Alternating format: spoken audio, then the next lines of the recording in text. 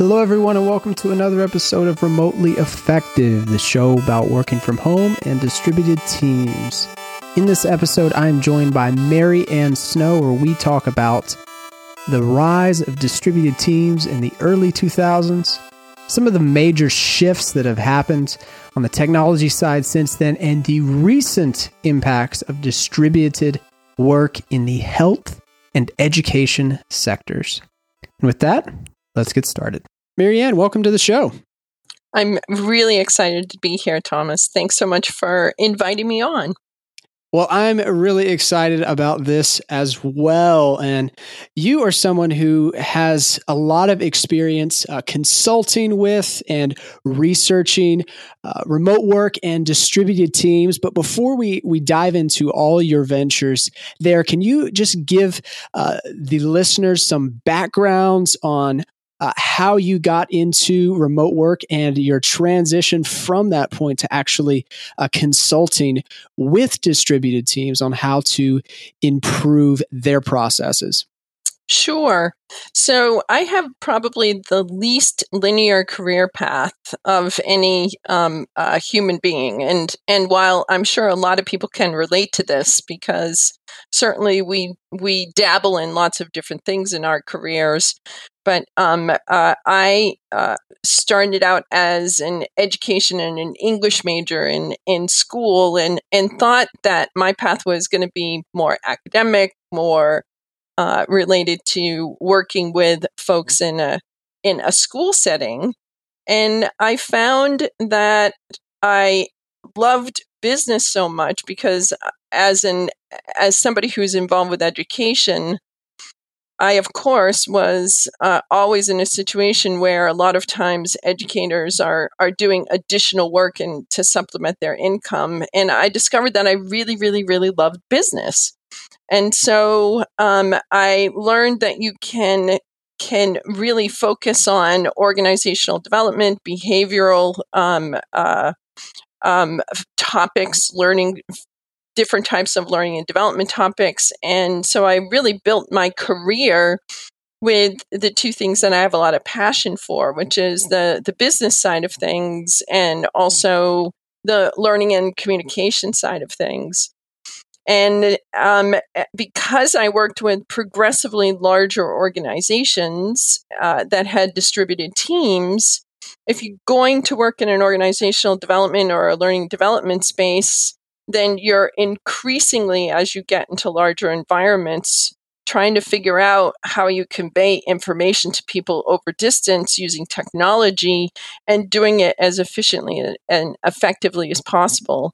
And the fact that the technology it's been such a technology revolution in my career path. I have had the privilege of working in environments that allowed me to be able to take advantage of the latest technology and really think about how to enable distance collaboration, distance communication, distance teamwork, and also distance leadership in these environments. And that's sort of how I got to today. Wow. So what do you feel like, if you could look back on one big mark in your career that's really, let's say, set a milestone for really being able to build out distributed teams at scale effectively, what would you say that time period or invention of a technology was? And I'm going to say post internet, obviously. Like, what's interesting is if you look back at even into the mid and early 90s when email was very standard in businesses, people still worked, and even to this day, still working for very conventional office spaces, and their communications really mirror in many ways the same that they did prior to a lot of these digital communication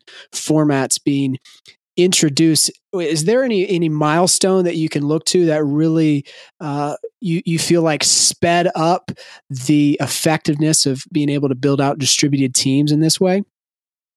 I think the early 2000s, because at that point in time, I was working in international environments where IT had gone through an offshoring process. People were really it was pre-cloud applications, but you were suddenly in a circumstance where global environments, where you're working with teams of folks who are literally on multiple continents, are in a were on the rise. And so I was working in an international financial service company, and I was charged with two things. One of the things that I was charged with is, okay, you have a lean team yourself. We've given you a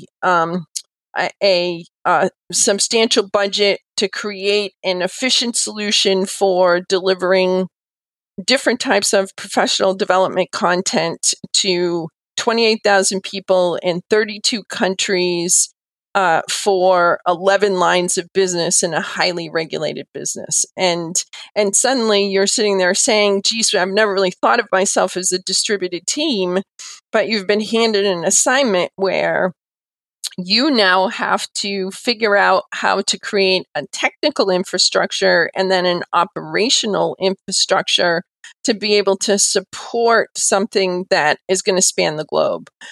And through a lot of research, working very early on with companies like Microsoft that were in early stage development with platforms like SharePoint, with different types of infrastructure tools that allowed us to be able to have shared collaboration spaces that brought people together so that they could not only share content, but they could also share information, they could share communications that was really kind of going above and beyond email. And I think that was really kind of a turning point. And after we launched my team and I launched a global learning university, which accomplished those goals and allowed for very consistent professional development content to be delivered to those 28,000 folks in 32 countries across all those barriers, both technical as well as just regulatory barriers. It sort of opened up the next conversation, which is, how do you create a technical infrastructure and also an operational infrastructure to enable distance collaboration amongst that group, and do it in a way that it not only includes your 28,000 folks inside your technical infrastructure, your firewall per se, but also allows for collaboration outside the firewall for different types of client integrations and different types of vendor partnerships and these sorts of things. That was a watershed moment, because at that particular moment, I knew things were changing big. And I knew that the world had gotten a lot smaller. And that was right. I finished that work in 2008 because the economy had changed. And so the organization I was working with had started to defund a lot of the cutting edge projects that we were doing for obvious reasons. They were more concerned with keeping the lights on. So if it wasn't immediately generating revenue, then they were less interested in it. But it led me to make a huge career pivot, because I made a choice to take a package. I made a choice to go out on my own. I made a choice to really start studying what was happening in those technical environments right at the moment where Facebook wasn't really Facebook yet. LinkedIn was marginal at best. Twitter was barely on the horizon. And I was at the front lines of thinking about how you utilize those technology tools in completely different, very cost-effective ways, and really kind of took off from there. And is that when you started your company, Sophia? I actually started my consulting practice as I was an independent consulting and consultant who was focused on digital strategy at that particular moment in time.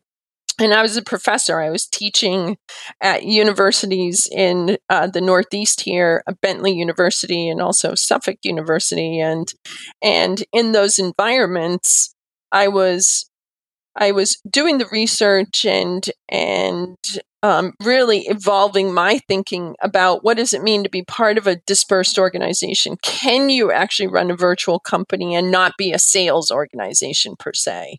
Can you do it and not have to be a road warrior per se? That's not to say that you would never have face-to-face interactions, but how do you bring people together? How do folks interact in those circumstances? And the reason I focused on digital at that point, Thomas, was because, the evolution of remote work and dispersed teams was not top of mind for folks, but digital strategy was top of mind. So I worked as a digital strategy consultant until 2015, from 2009 till 2015. And in 2015, I had watched the evolution of what was happening. I really wanted to be back in the corporate conversation about how people were structuring new workplace environments and new ways of interacting given all the new technologies. So in 2015, I launched Sophia because organizations were ready to have those conversations. And it's been a great opportunity to really be part of the evolution of the workplace changes that have been happening. It's been really fun. I have to tell you, I feel really blessed. Yes, you definitely, I'll say, at least from my perspective, bring a really unique vision to this space because you have more of a background as an academic. You don't come from a computer science background as many people in those advocating for and pushing for remote work really have a strong computer science or technology background, whether they studied it in university or they fell into it some way, because those career paths fall very naturally into working well in remote work. So it's definitely interesting to hear someone as yourself talk about advocating for this type of work. What is it like for you coming into a team that in some cases, though I'm sure it's not in every case, but in some cases maybe is more technology focused? I speak as myself, who's a developer by day. A lot of times we can overcomplicate things, or we can want to just like fix a communication problem with just introducing a new tool or something like that. I don't know if maybe you've never encountered that, but what's it like coming in and meeting with and hearing from people who are many times technology focused and trying to get them to step back and look at the problem to solve rather than just look at the tool to solve it, if that makes sense? No, it totally makes sense. And for me, it's the perfect marriage because I'm a geek at heart. And while coding is not my specific area of expertise, you can't exist in these environments without having lots of conversations with colleagues who are creating the technical infrastructure that allows this stuff to exist. But tools are great, but if you can't drive adoption, if you don't consider the human beings who have to operate in these infrastructures, then the tool can fail. And so marginal tools can be highly successful if the organization has the operating framework to be able to not only function in these environments from a business perspective, from a collaboration perspective, from a an interactive, people to people perspective. So I found that it is a really nice intersect, because you have the people who have to work the systems, you have the technologists who build the systems, you have the change management aspects that are required in order to drive adoption and also teach the skills that are so fundamental, because they're different. The skills that you need in these environments are just different. And so, in a lot of ways, Thomas, I feel like a kid in a candy store, because I get to learn the technology. I get to understand the technical dynamics, the technical infrastructure, without necessarily, whether we're talking about Drupal, whether we're talking about, HTML5, whether we're talking about whatever, the actual languages that we're using to translate things from bits and bytes to a usable entity.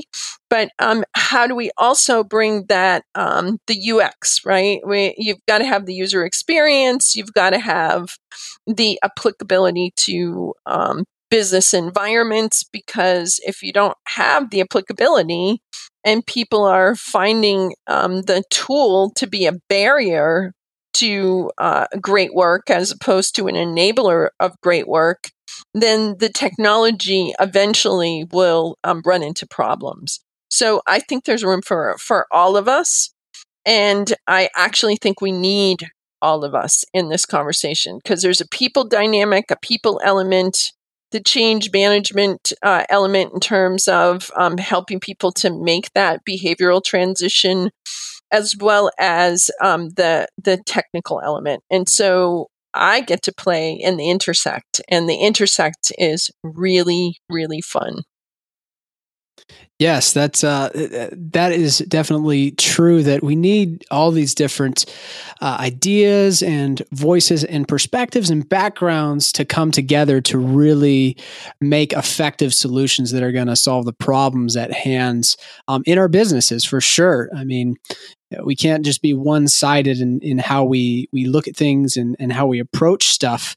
Let's say you're consulting with a business and it comes up that they're having a communication problem, that they feel like maybe they need to introduce a new tool or write a custom tool to help solve. Do you have any type of checklist or process that you like to run through with organizations you're consulting with, to make sure that there is proper buy-in from all the parties that actually need to use it, so that the tool doesn't get built or the new process gets implemented and a section of the team or a part of the organization doesn't actually end up using the thing and it ends up not being effective? How do you like to approach that with people that you work with?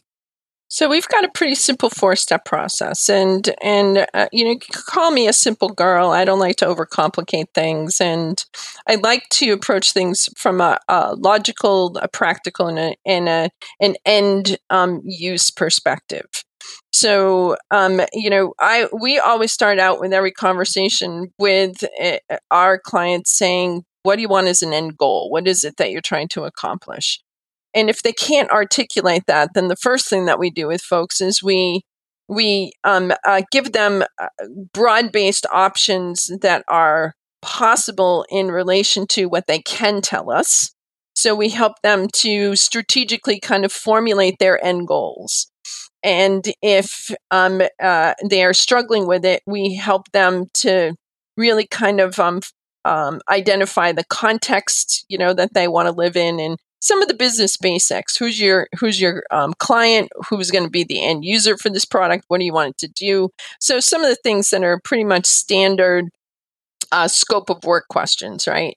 But at the same time, we're putting it in a larger business question, which is, who are you as an organization? Why do you exist? What service products?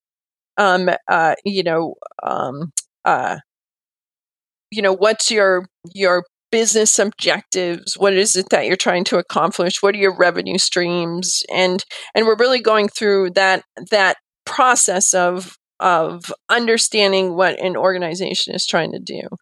Once we've established those pieces, then everything gets looked at through that lens. And so as we're working with a client and we're saying to them, now that we've established that, where do you want your company to be in, 3 to 5 years, or what do you want to be when you grow up, or depending on if we're working with a startup or whatever, and then take that piece of it and start to really kind of lay out a plan.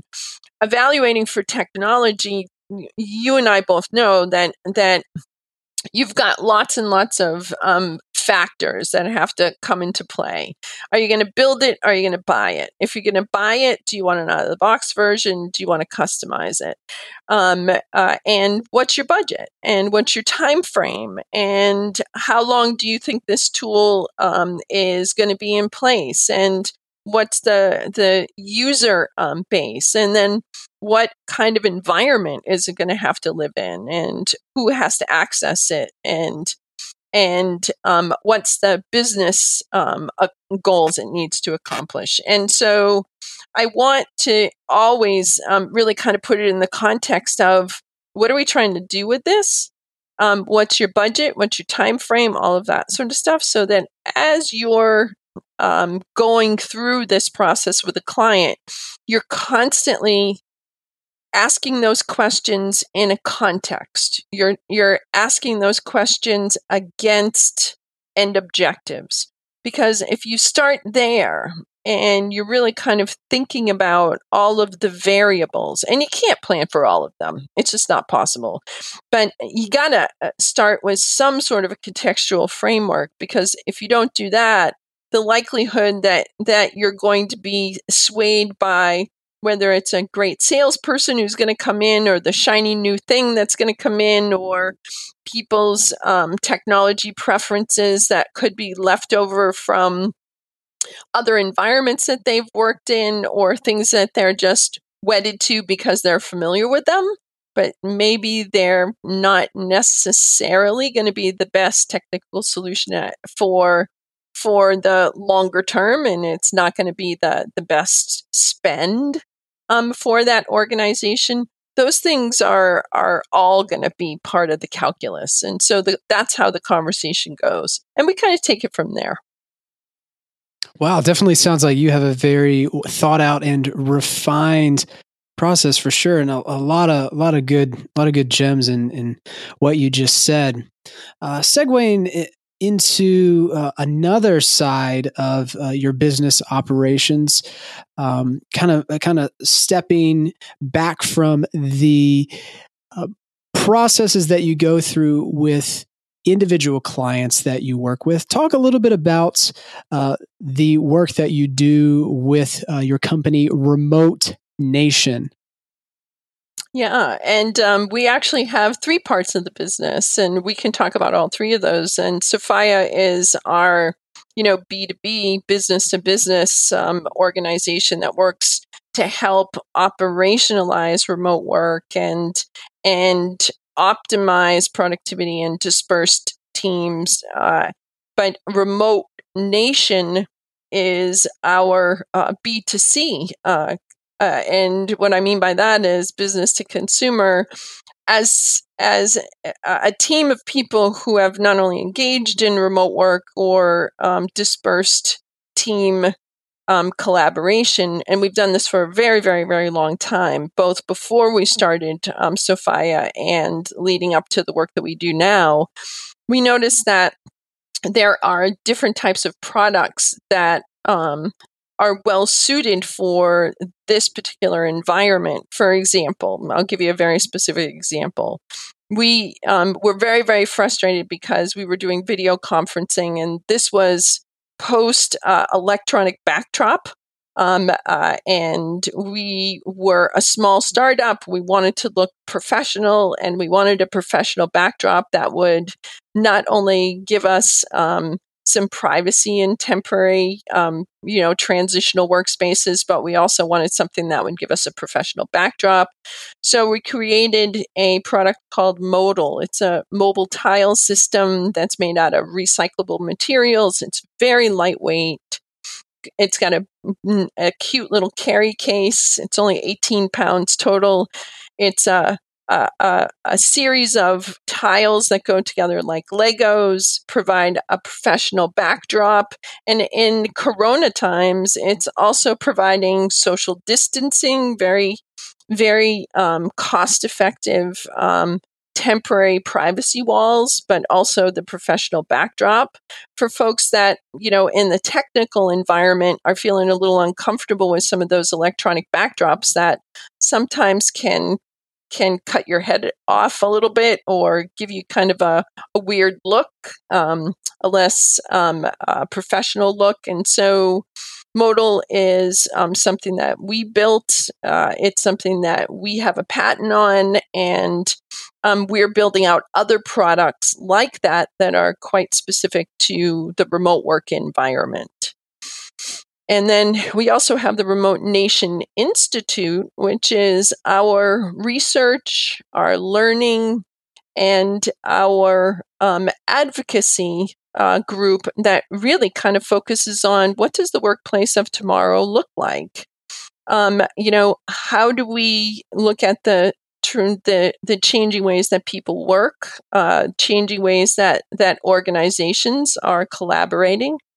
And how can we do things like really understand what it's like from a human perspective to function in these environments? So say, for example, we've just gone through one of the most unprecedented human global experiences we could possibly go through with the pandemic workplace shutdowns. And we're conducting a global pandemic work from home survey right now. We have over 700 responses to date.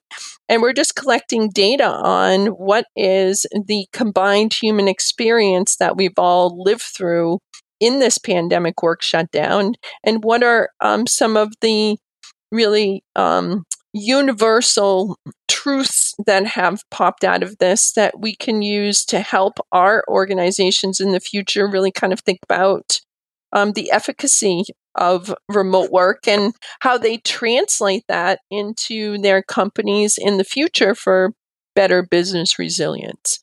So we're trying to do all of those things. And part of that's just because we're really passionate about the business benefits of this type of working. Yes, and let's dive into some of the Remote Nation Institute related things now.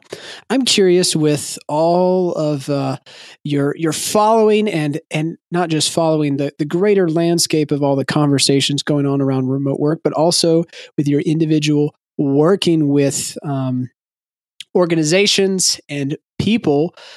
What has been your biggest surprise in relation to this massive workplace shift that we saw over the last, let's say, 3.5 months, roughly? Like, what's been the thing that, if you had known about it up front, you would not have guessed it would have happened, or it would have taken place? Like, what's the thing that really stands out to you as your biggest surprise in this massive transition that it was basically overnight for many people? I think probably the biggest thing, Thomas, was just the ease of the transition. And I think, obviously we've been advocating for remote work and dispersed teamwork as an efficacious business strategy for a long time. It gives you a lot of positives. And I'm not saying that it's perfect or that it's the only solution, because I think that there are time periods where you're going to have to deliver a service or a product offering in a more face-to-face solution. It's just, that's never going to change for some things. We do a lot of work with the healthcare industry, for example. And there are time periods where there has to be some face-to-face interaction. But using that example of the healthcare field, what really was fascinating to watch, and it was less of a surprise than just sort of a fascination of seeing the evolution, the fast evolution of an industry. Healthcare industry in general was highly skeptical. Telework would never be a solution. It's not a good thing. It's one thing. I mean, telehealth was developed by NASA, and it was developed specifically because if you're on a spaceship, you're not going to the doctor's office. And so there had to be some mechanism to be able to deal with folks who were in environments that were not going to allow for face-to-face interaction. Antarctica, if you're in Antarctica and you're in the winter, overwinter, then telehealth is your only option. So what was interesting for us is over this 12 to 14 weeks, we worked with physicians organizations, with hospital systems, with a lot of healthcare providers, both inpatient at hospitals and outpatient in doctors' offices. And we saw an almost immediate evolution because of the extreme circumstances that we were faced with. Because if you can't get people to a doctor's office, or you can't get people to a hospital for relatively routine stuff, but they still you still want to keep in contact with them. You still need that revenue source. What are your alternatives? And suddenly you had people who were saying telehealth is the only option. And this is particularly interesting because you have a whole ecosystem. Part of the reason that the medical community was opposed to it was not reimbursed by insurance. But you had the insurance companies who got on board. You had regulatory and compliance agencies that got on board. You had the actual service providers with the healthcare system itself that got on board. And it was fascinating to watch because I literally worked with one major healthcare system here in Rhode Island that pivoted to telehealth in less than 3 weeks. And if you had told me that was going to happen in that time frame, I would have, from a change management point of view, and as somebody who has a lot of familiarity with the personalities and just the organizational structures, I would have said it would have taken a cataclysmic event. And lo and behold, we have a cataclysmic event, and they shifted. So yes, and I had not even considered the regulatory and insurance stuff related to this. I had processed some the amount of work it must have taken to shift these companies to doing telehealth related things. I within a couple weeks or something, I got emails from different healthcare providers that I had, accounts with through their whatever portals that they have that I'd had history with in the past, saying, we're shifting to providing,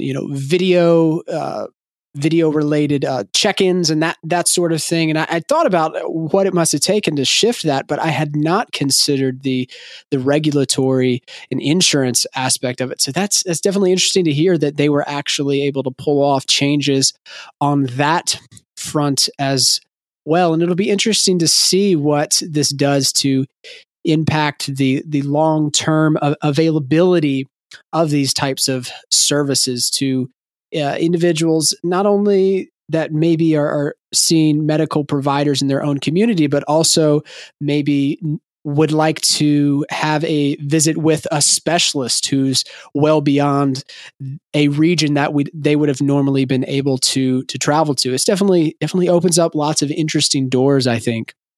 Oh, totally. And I think the other thing that's fascinating about this is how fast. There's a couple of things, right? You have the technical infrastructure. And so while anybody with access to a phone can start telehealth visits via phone, and the insurance companies and the regulatory bodies, the compliance bodies have allowed that as an option for the moment, but that may change. But you also have electronic medical record systems that had telehealth components that just had never been fired up before. For example, there is an EMR system called ECW, and ECW was instrumental in allowing one of the big physicians groups that we work with in making that transition and being able to offer their folks video options that's tied to an electronic medical record system.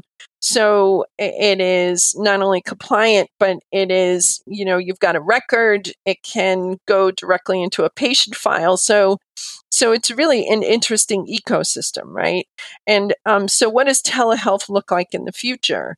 First of all, the genie's out of the bottle. And there's a lot of evidence that telehealth is particularly cost effective for folks with chronic conditions like, say, for example, diabetes, or somebody who has some sort of a chronic health issue, or might be a cardiac concern, or various things. So that piece is something that will definitely continue. And also mental health. There's a lot of evidence, particularly in the VA world, right? Because if you have returning vets or folks who are in the veteran system, and maybe they live in a place that doesn't have close access to a VA facility. And yet there's a lot of evidence that folks in these telehealth, both from the chronic care condition and the medical health condition, the mental health condition, that they are more, they disclose more if they're sitting at home as opposed to sitting in a cold doctor's office in a patient gown, or if they're talking to a mental health care provider and they're in their own space. There's evidence to suggest that they are a little more apt to disclose things that they wouldn't necessarily do in other environments. So it's a really interesting transition that's happening right now.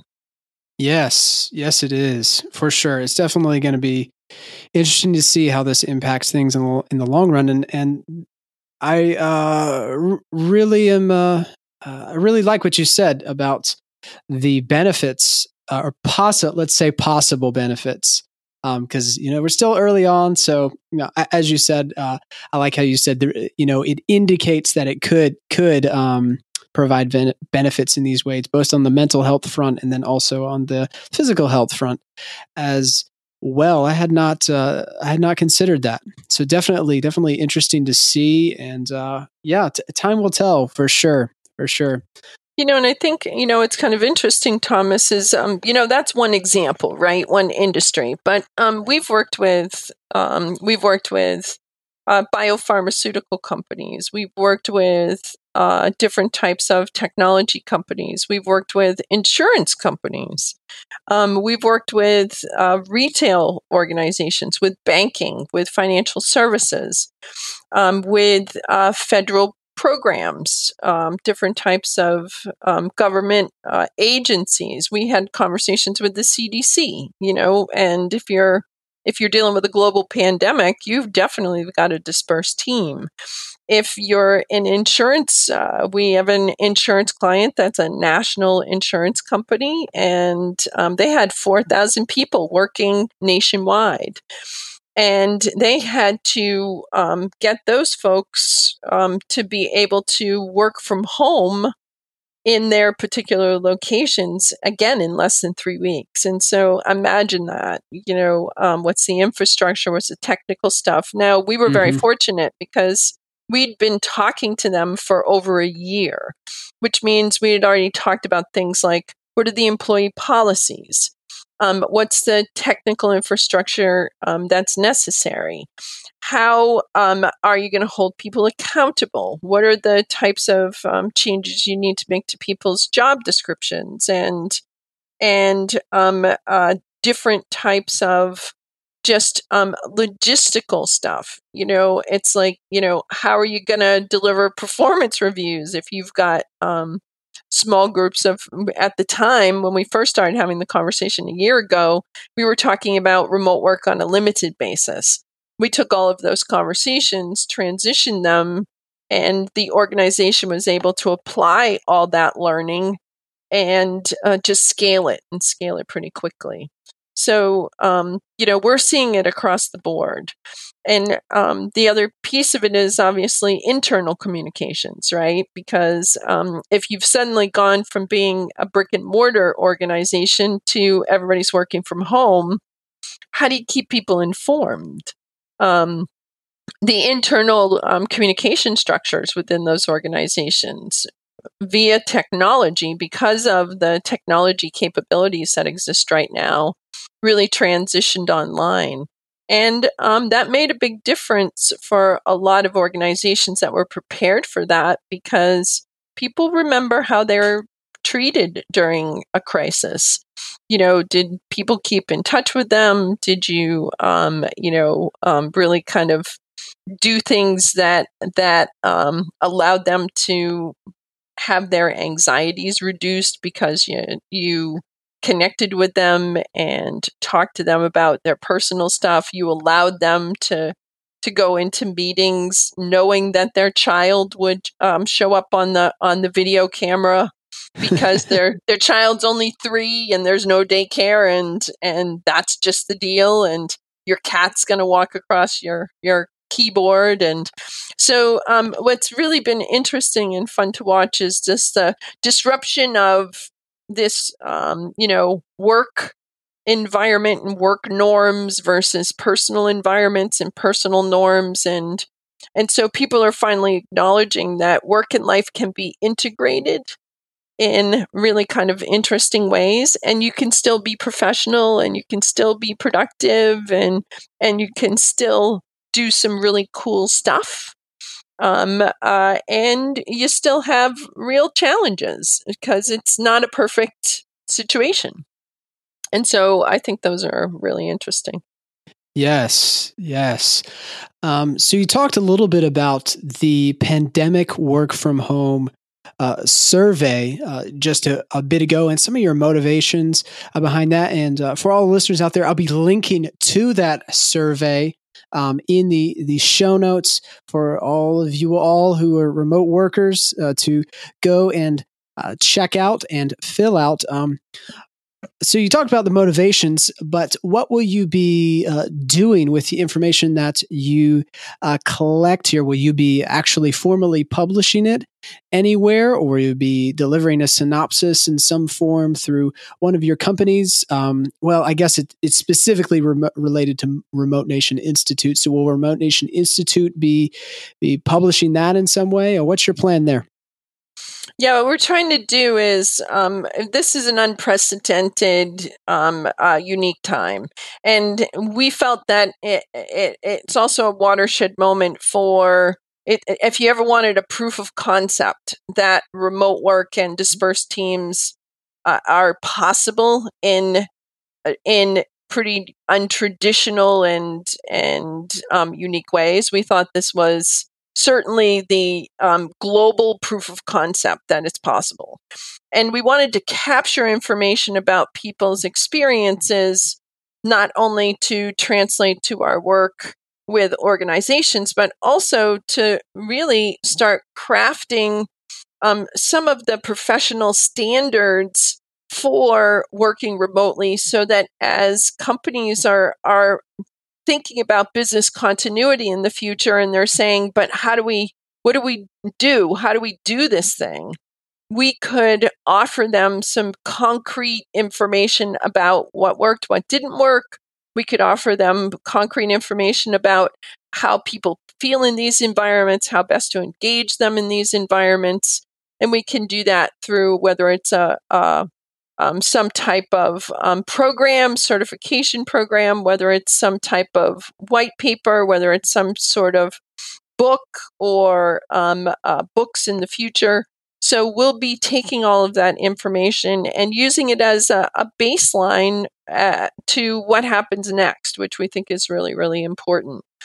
Because one of the things, earlier you asked me, were there any surprises? And I think what was really interesting is for people who are unfamiliar with remote work, I think there were two surprises, which is, first of all, they figured out it wasn't as bad as they thought. So one of the early stats we're getting out of the survey is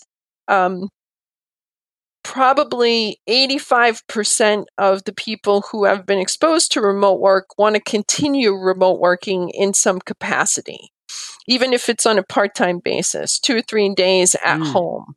And there is a whole pile of people who want to do it full time. They don't want to do the commute. They're not interested in going back into an office environment. They found it distracting. And not only that, they found that in their work environment, their quality of life was impacted. Probably because, I don't know about when we're talking about, the impacts of our day, right? My husband has to drive to Boston. We live in Rhode Island. He has to drive to Boston. It can be an hour and a half one way, even if you're going by public transport. So we're talking about 3 hours out of your day. That is really not very productive. And people are saying, my quality of life was appreciably impacted by this, which allowed me to be able to do different things that we didn't anticipate. And I think the other thing that the survey really highlighted was that in many ways, executives and bosses kind of over romanticize the workplace. Well, the only way you can get camaraderie is to get everybody together in the same room. So there's this romantic notion that you're not going to be able to hold people accountable, or they're not going to be productive if you can't see them, and they're not going to be engaged. And what our data shows is, first of all, if you're having good contact with me and you're giving me good information, I can be highly engaged as long as I know that you care about me as a person, that you're really interested in what's happening to me. And if you take away my commute and you make sure that the technical stuff works, I have internet connection, I have VPN access or shared file access to my work systems, I could be highly productive because I can actually do it on my terms, and I can do it with less stress because I don't have to get into a car and commute and do those sorts of things. And so those were really kind of interesting takeaways for us. That does sound really interesting, and it'll be cool to see the results in whatever form they end up being published or produced into some type of material that we can learn from in some way. And once again, I'll be linking to that pandemic work from home survey along with all the other items that we've mentioned in this show down in the show notes. Before we wrap up, Marianne, one question I'd like to hear your thoughts on is something that I've mentioned a number of times in previous episodes is this concept of a remote first company versus a remote friendly company. Remote first meaning a company that prioritizes remote work and it actually encourages it versus a company that maybe will begrudgingly hire someone that is not available to come into the office, or maybe begrudgingly lets employees work from home here or there on occasion. But what in your mind are some real bullet points that distinguish a remote first company from just a remote friendly company? Yeah, and I think, remote friendly company in that context, Thomas, is kind of a misnomer because it's not very friendly to remote people. Yes, good point. And so I think that that's probably the first thing that I would say to you is just because you let people, we've actually worked with organizations where I've reviewed work from home agreements, and I'll put that in kind of air quotes there, where it's essentially the poor remote professional is convicted before they've even done anything bad. And, where they have to sign a 3-page thing saying, this is a privilege. If you violate one thing, you step out of line. You're not available in these circumstances, blah, blah, blah, and all that sort of stuff. And I could also give you another very specific example. And the other specific example is you've got hybrid situations where you have a few people working from home or you have a few people working remotely, to your point, maybe a top talent or a specialty, and you had to hire that person, but you never make them feel part of the team. Well, what's going to happen is that person might do the work because they're conscientious and they're a professional, but as soon as somebody offers them something better, they're going to be gone. And I think that that's really important.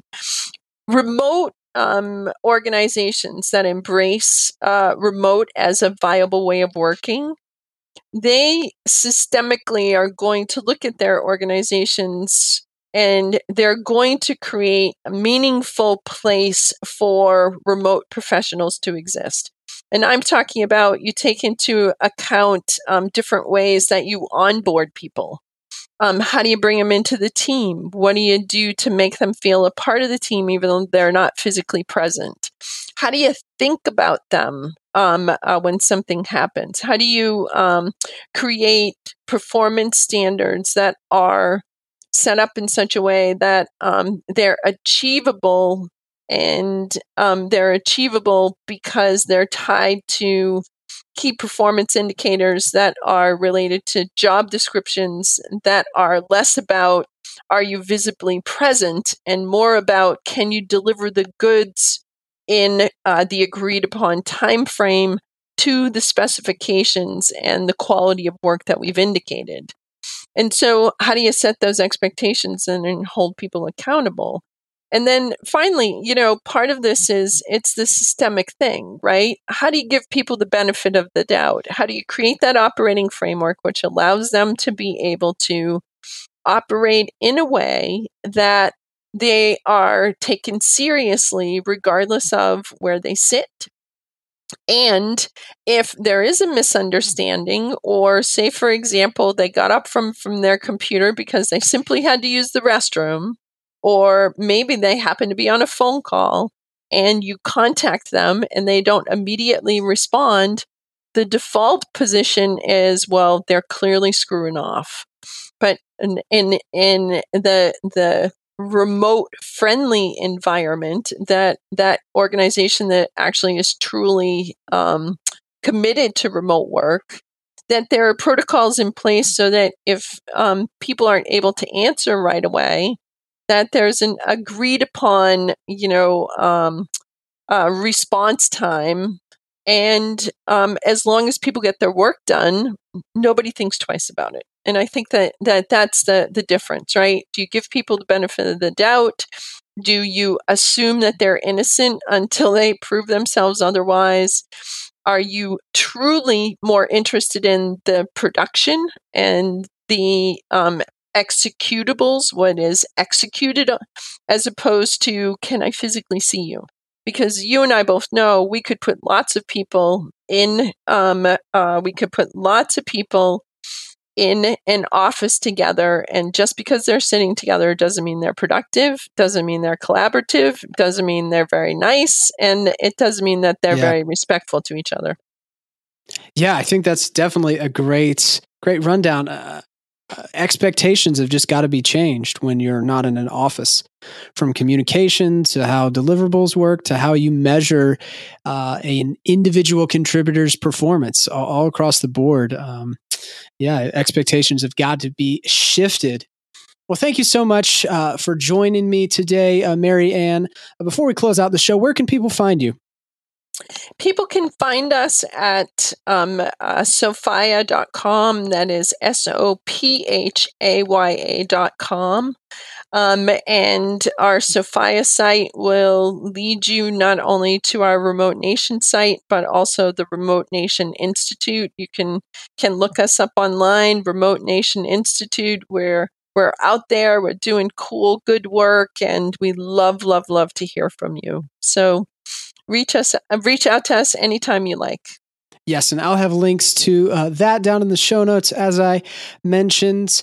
Thank you all for joining me on this episode of Remotely Effective. Once again, I'm your host, Thomas Lattimore. You can find me on Twitter at tlattimore or thomaslattimore.com. You can find Remotely Effective wherever you get your podcasts. If you have not already subscribed, go ahead and give us a subscribe. Why not? And I will talk to you all next time.